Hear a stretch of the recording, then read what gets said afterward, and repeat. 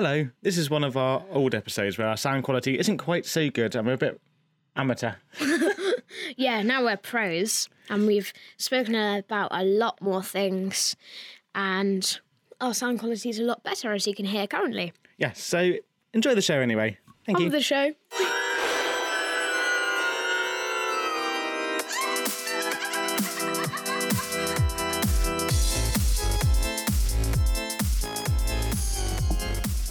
Welcome to The Curiosity of A Child. Halloween special! This week, a coven of wicked witches kick us treats. And then we are joined by 4 more guests as monsters come into the studio to battle it out in the arena to find the finest Halloween beast to go trick-or-treating with. Yeah, it could be a bit of a spooky episode, this one. But before we get into things, what have you been up to since last episode? I've gone to the fairy ring. Okay. And what can you tell me about that? Every month, on a full moon, the fairies would come to the fairy ring and dance around it, but then the ones who didn't dance would sit there and judge. Yeah, So it's almost like Fairy X Factor. No, it's more like fairies, strictly.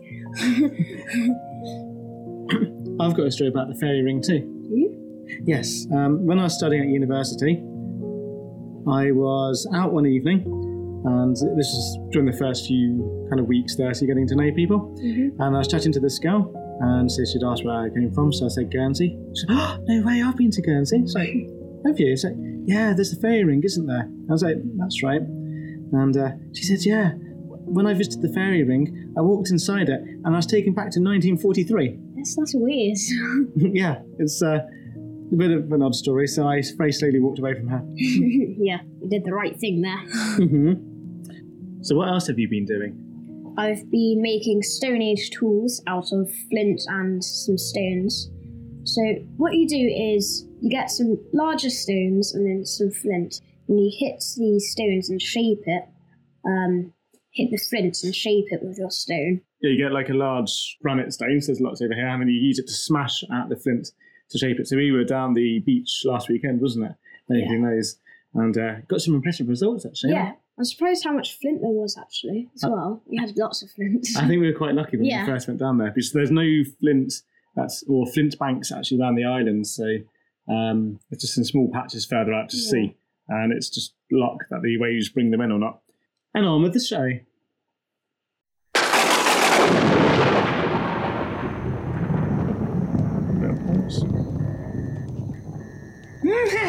Come closer, yes, come closer. Do you like treats now? We are going to make a delicious concoction of trick and treats. Come closer, sisters. Yes, Mistress Rickstein. Gather round.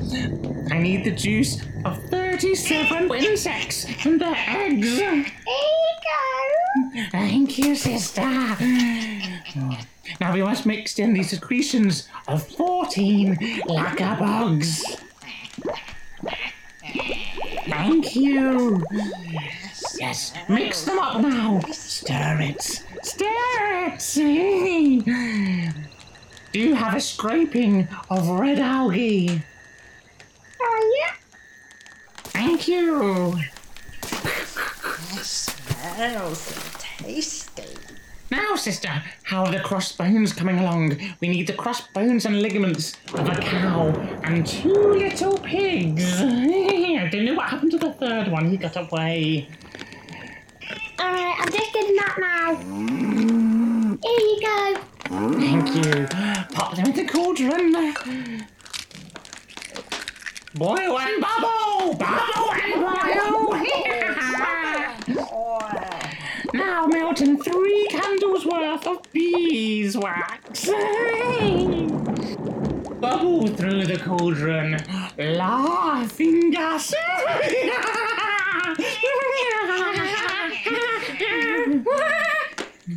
Now we must leave it to boil and bubble further until it becomes a thick, gloopy paste. And then we wrap it up in sweet choppers.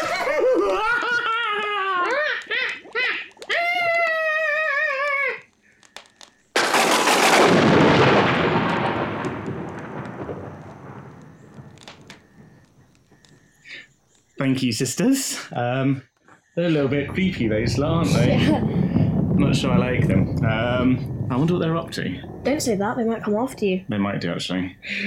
With Halloween looming. Okay, during episode 1, when I was speaking about the history of turmeric in our spice tasting feature, I mentioned that they use it to create an E number, which is E100. Yeah, And the you very asked- first E number. Yeah, that's right. And you're asking what E numbers were, weren't you? Mm-hmm. The E stands for Europe, and they are a list of substances that are permitted for use as food additives by the European Union. So they're a way to try and standardise and make safe things that we can add to our food for, say, colouring, flavouring to help preserve it, or maybe aid in the cooking process, etc. And they're meant to be tested for safety. Yeah. So they're not going to be harmful. Now, in recent years, E numbers have got a bad reputation, and it's true about many of them, but not all of them. And they're not all harmful. Oh, yeah, you get that on lots of things, right? Yeah. Now, many of the ingredients that were in that witch's spell might actually be found in your typical trick-or-treat hoard of sweets. So you could get some lacquer bugs. Yeah, so let's find out more, shall we? Yeah. E number 120, natural red 4, or carmine. So this is actually extracted from the bodies and eggs of the Konitschel insect. Actually, before I asked, are E numbers just in food? Mm-hmm. That they're not. And it was actually used as a clothes dye in North America at least as early as the 1400s. And it was kind of traded between the native First Nations people and sort of Europeans when they went over. But today, Peru is the largest producer. And the insects are actually farmed in tubes, which are hung on cacti. Cacti? Yeah. Cool. Yes, that's what they feed on. So they put little tubes on and they can collect them. Now, the insects themselves, they're only a few millimetres big. And then they're heated in an oven or in water or steamed. And the different process they use produces a different range of... That's very kind of them. Yeah. So how many insects do they need?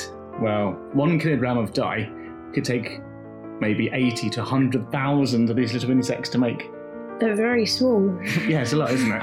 So here is some wool that's been dyed with the red, so it's not just used for food. It's also used in lipstick. Lipstick? Yeah. I think that's put my mum off lipstick now. Yeah, so when you see kind of a lady walking down the street or something with bright red lips, she's probably wearing insects on her mouth, or crossed up insects. And there are other cosmetics and also food such as biscuits, sweets, sauces, jams, all sorts. Moving on is E, 904, shellac.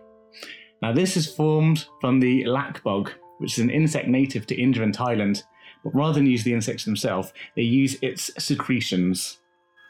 What are they? Well, it produces this kind of natural resin, which I've got a picture of it here. Look at that, that's cool, isn't it? That actually looks like some glass, a bit like honeycomb when it's been dried up and smoothed out. Mm-hmm. So it's so it's sold in flakes, which can be dissolved in alcohol, and then they'll be used for colouring or a natural glaze, so to make food shiny. It's also been used as a high gloss varnish for wood, and even used to make records. So records like the discs. Yeah, the musical. Yeah, Yeah. like what we'd have Records. vinyl. Yeah. Next is E406 agar. This one comes from algae and may have been first discovered in 1658 when a Japanese innkeeper threw away some surplus seaweed soup. And then after leaving it out overnight in the freezing cold, he noticed that it had become kind of thick and gelled. And it's very popular in Asian cookery, where it can be found in puddings and jellies and things. It's also used, we'd use it if we want kind of a vegetarian, sort of friendly Lots thickener. of things in jelly and jams. Now, next up is E441, or gelatine. Now, this is similar to agar, but it comes from animals, not algae. And it's made from the collagen taken from the bones, skin, and ligaments, etc. of animals. And it's used in loads of things. So tell me, which of these do you like? Ice cream? Yep. Yogurt? Yep. Marshmallows? Yep. Gummy sweets? Sort of. Lots of other things that are tasty and yummy and sweet and delicious? Yep. Yeah, well, it's probably used in lots of those. I'm not having them anymore. Yeah, it's kind of, when you start thinking where they come from, it's a bit odd, isn't it?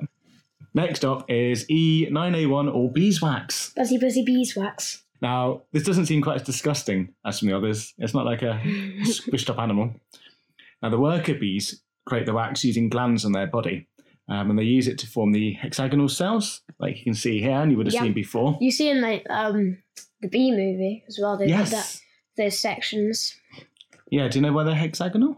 No. Because it's a really strong shape, and it's also a really efficient way, how they all fit together. So it's a great way of getting as much as you can into a smaller space as you can. Because squares aren't particularly strong, and also you can't really fit them together. You just get about around half the amount that you can get there. Yeah, it's not a stronger structure. So they use the cells for storing their honey and their larvae. It's influenced kind of engineers and architects and structure engineers and all sorts to how they can build bigger structures. Yeah, you could probably build a honeycomb wall. Yeah, if you had enough. Well, they'll do that. So you have maybe in say a wing of an aircraft, they'll make it out of aluminium or some other kind of light metal, but they'll use a honeycomb-shaped lattice, where rather than having a solid metal, they can just use a structure of this honeycomb shape. Yeah. So they've got less material being used, but it's lighter, but still very strong. Beeswax has been used for thousands of years for waterproofing, casting moulds, polish, and of course candles. It's also edible and is used as a glazing agent to make tasty things look shiny. Yeah, we actually had one of our topics from year 4. We saw a candle at Handy Museum, and then we didn't know what it was made out of. We just thought it was made out of wax. It smelled really funny. Okay. And they told us it was made out of beeswax, and no one touched it after that. We just left it. But then this is actually one of the nice. Yeah, this is actually one of the nicer ones of the ones that we're listing as well. Yeah, but if you'd rather not eat it or stick it in your mouth, it's also used in lip balm, lip gloss, eyeliner, hand creams. Yeah. So beeswax, it's really amazing. It's really versatile. It can be used for so many things. It's another reason we should look after our precious bees. Okay, well, let's change a little bit and go to E942 nitrous oxide. So this one's a little bit different, but I had to include it. So nitrous oxide is also known as laughing gas, as inhaling it gives you a feeling of euphoria. So it's kind of a really happy kind of feeling, yeah? Yeah. I don't recommend seeking it out, though. And it was used by the British Upper Crust during the 1800s when they had laughing gas parties. Laughing gas parties? Yes. So it must be when it was first discovered. So here's a photo, like an old woodcut. People having a jolly good time. But if you look in the background, look, there's skulls and skeletons on the wall. So it's quite topical for a Halloween. Yeah. Today, nitrous oxide is seen as one of the World Health Organization's essential medicines, as it's a relatively safe anaesthetic used by doctors and surgeons. So if you go to the dentist to have a filling or something, you might be given some nitrous oxide. And going back to our food theme, if you're currently spraying squirty cream all over your Halloween treats, the chances are that this gas is used as the propellant in your can. And one more thing, it can also be used in rocket motors Yay. or car engines to help get more power. Okay, some other odd E numbers are E551, silicon dioxide, aka sand. E172, iron oxide, also known as rust. E175, gold. E252, potassium nitrate or saltpeter. And this is used as a preservative, and there's also in gunpowder. Gunpowder. And made from animal poo. And one last thing, and I don't think this is an E number, as I couldn't find it anywhere, but there is a flavouring called castoreum. And what do you think that is extracted from? Where do you think they get castoreum from? I don't know. It's used to help enhance the flavours of raspberry tasting things. Any guesses? No. Beaver anal glands. So somehow, and there's a picture of some. So somehow people discovered all these different things of these interesting flavours. So how do you feel about eating sweets now? Okay.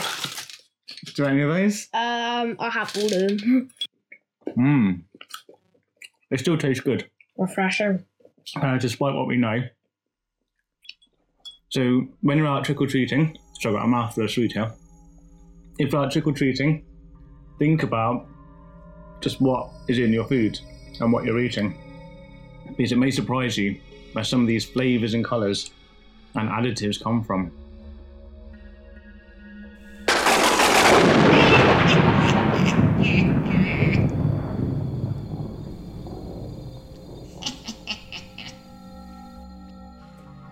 Monster Mayhem. It's Halloween trick or treat.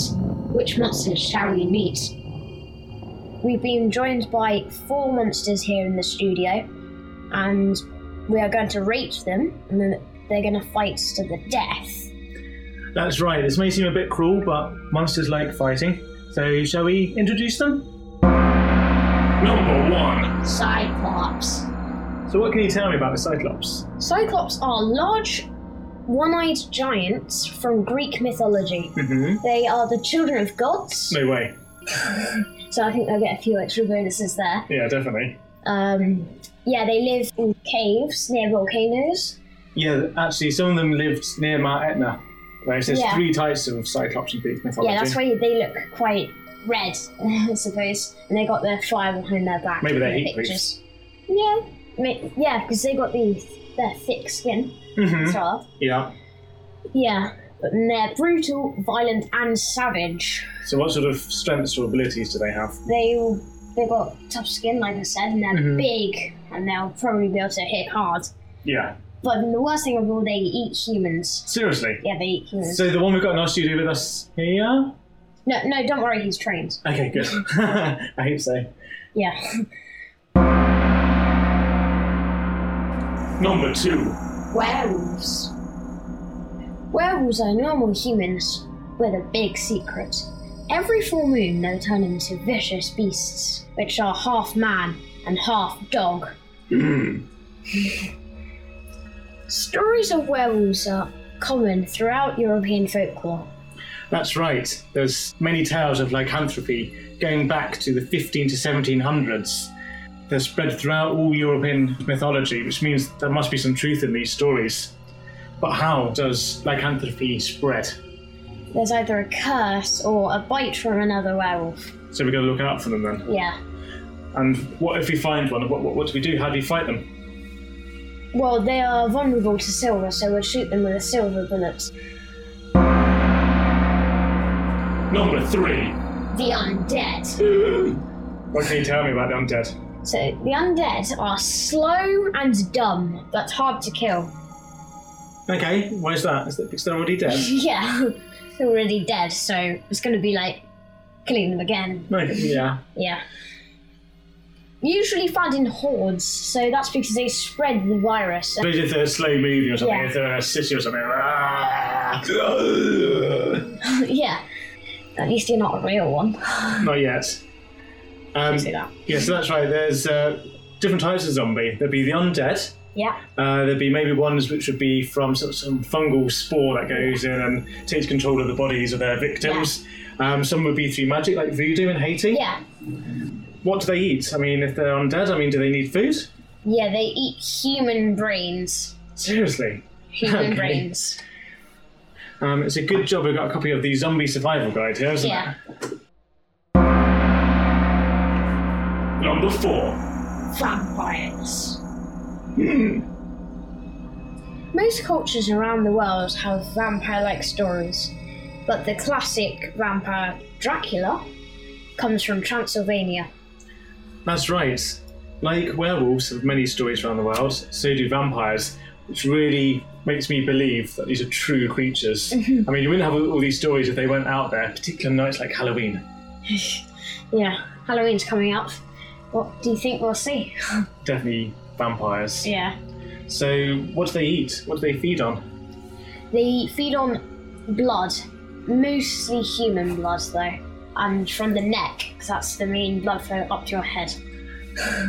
And how long can they live for? They can live for hundreds of years. Hundreds. Hundreds. But you can kill them by stabbing a wooden stake into their chest. Right, so is there anything else they can do? Yeah, they can turn into bats to fly into bedrooms. To fly Okay. into bedrooms. Is that for to- sleep? No, it's to make someone fall asleep forever. Oh, you mean? To write them. Okay, I'll be looking out for these tonight. I'm definitely closing my bedroom Monday. Again. Again, yes.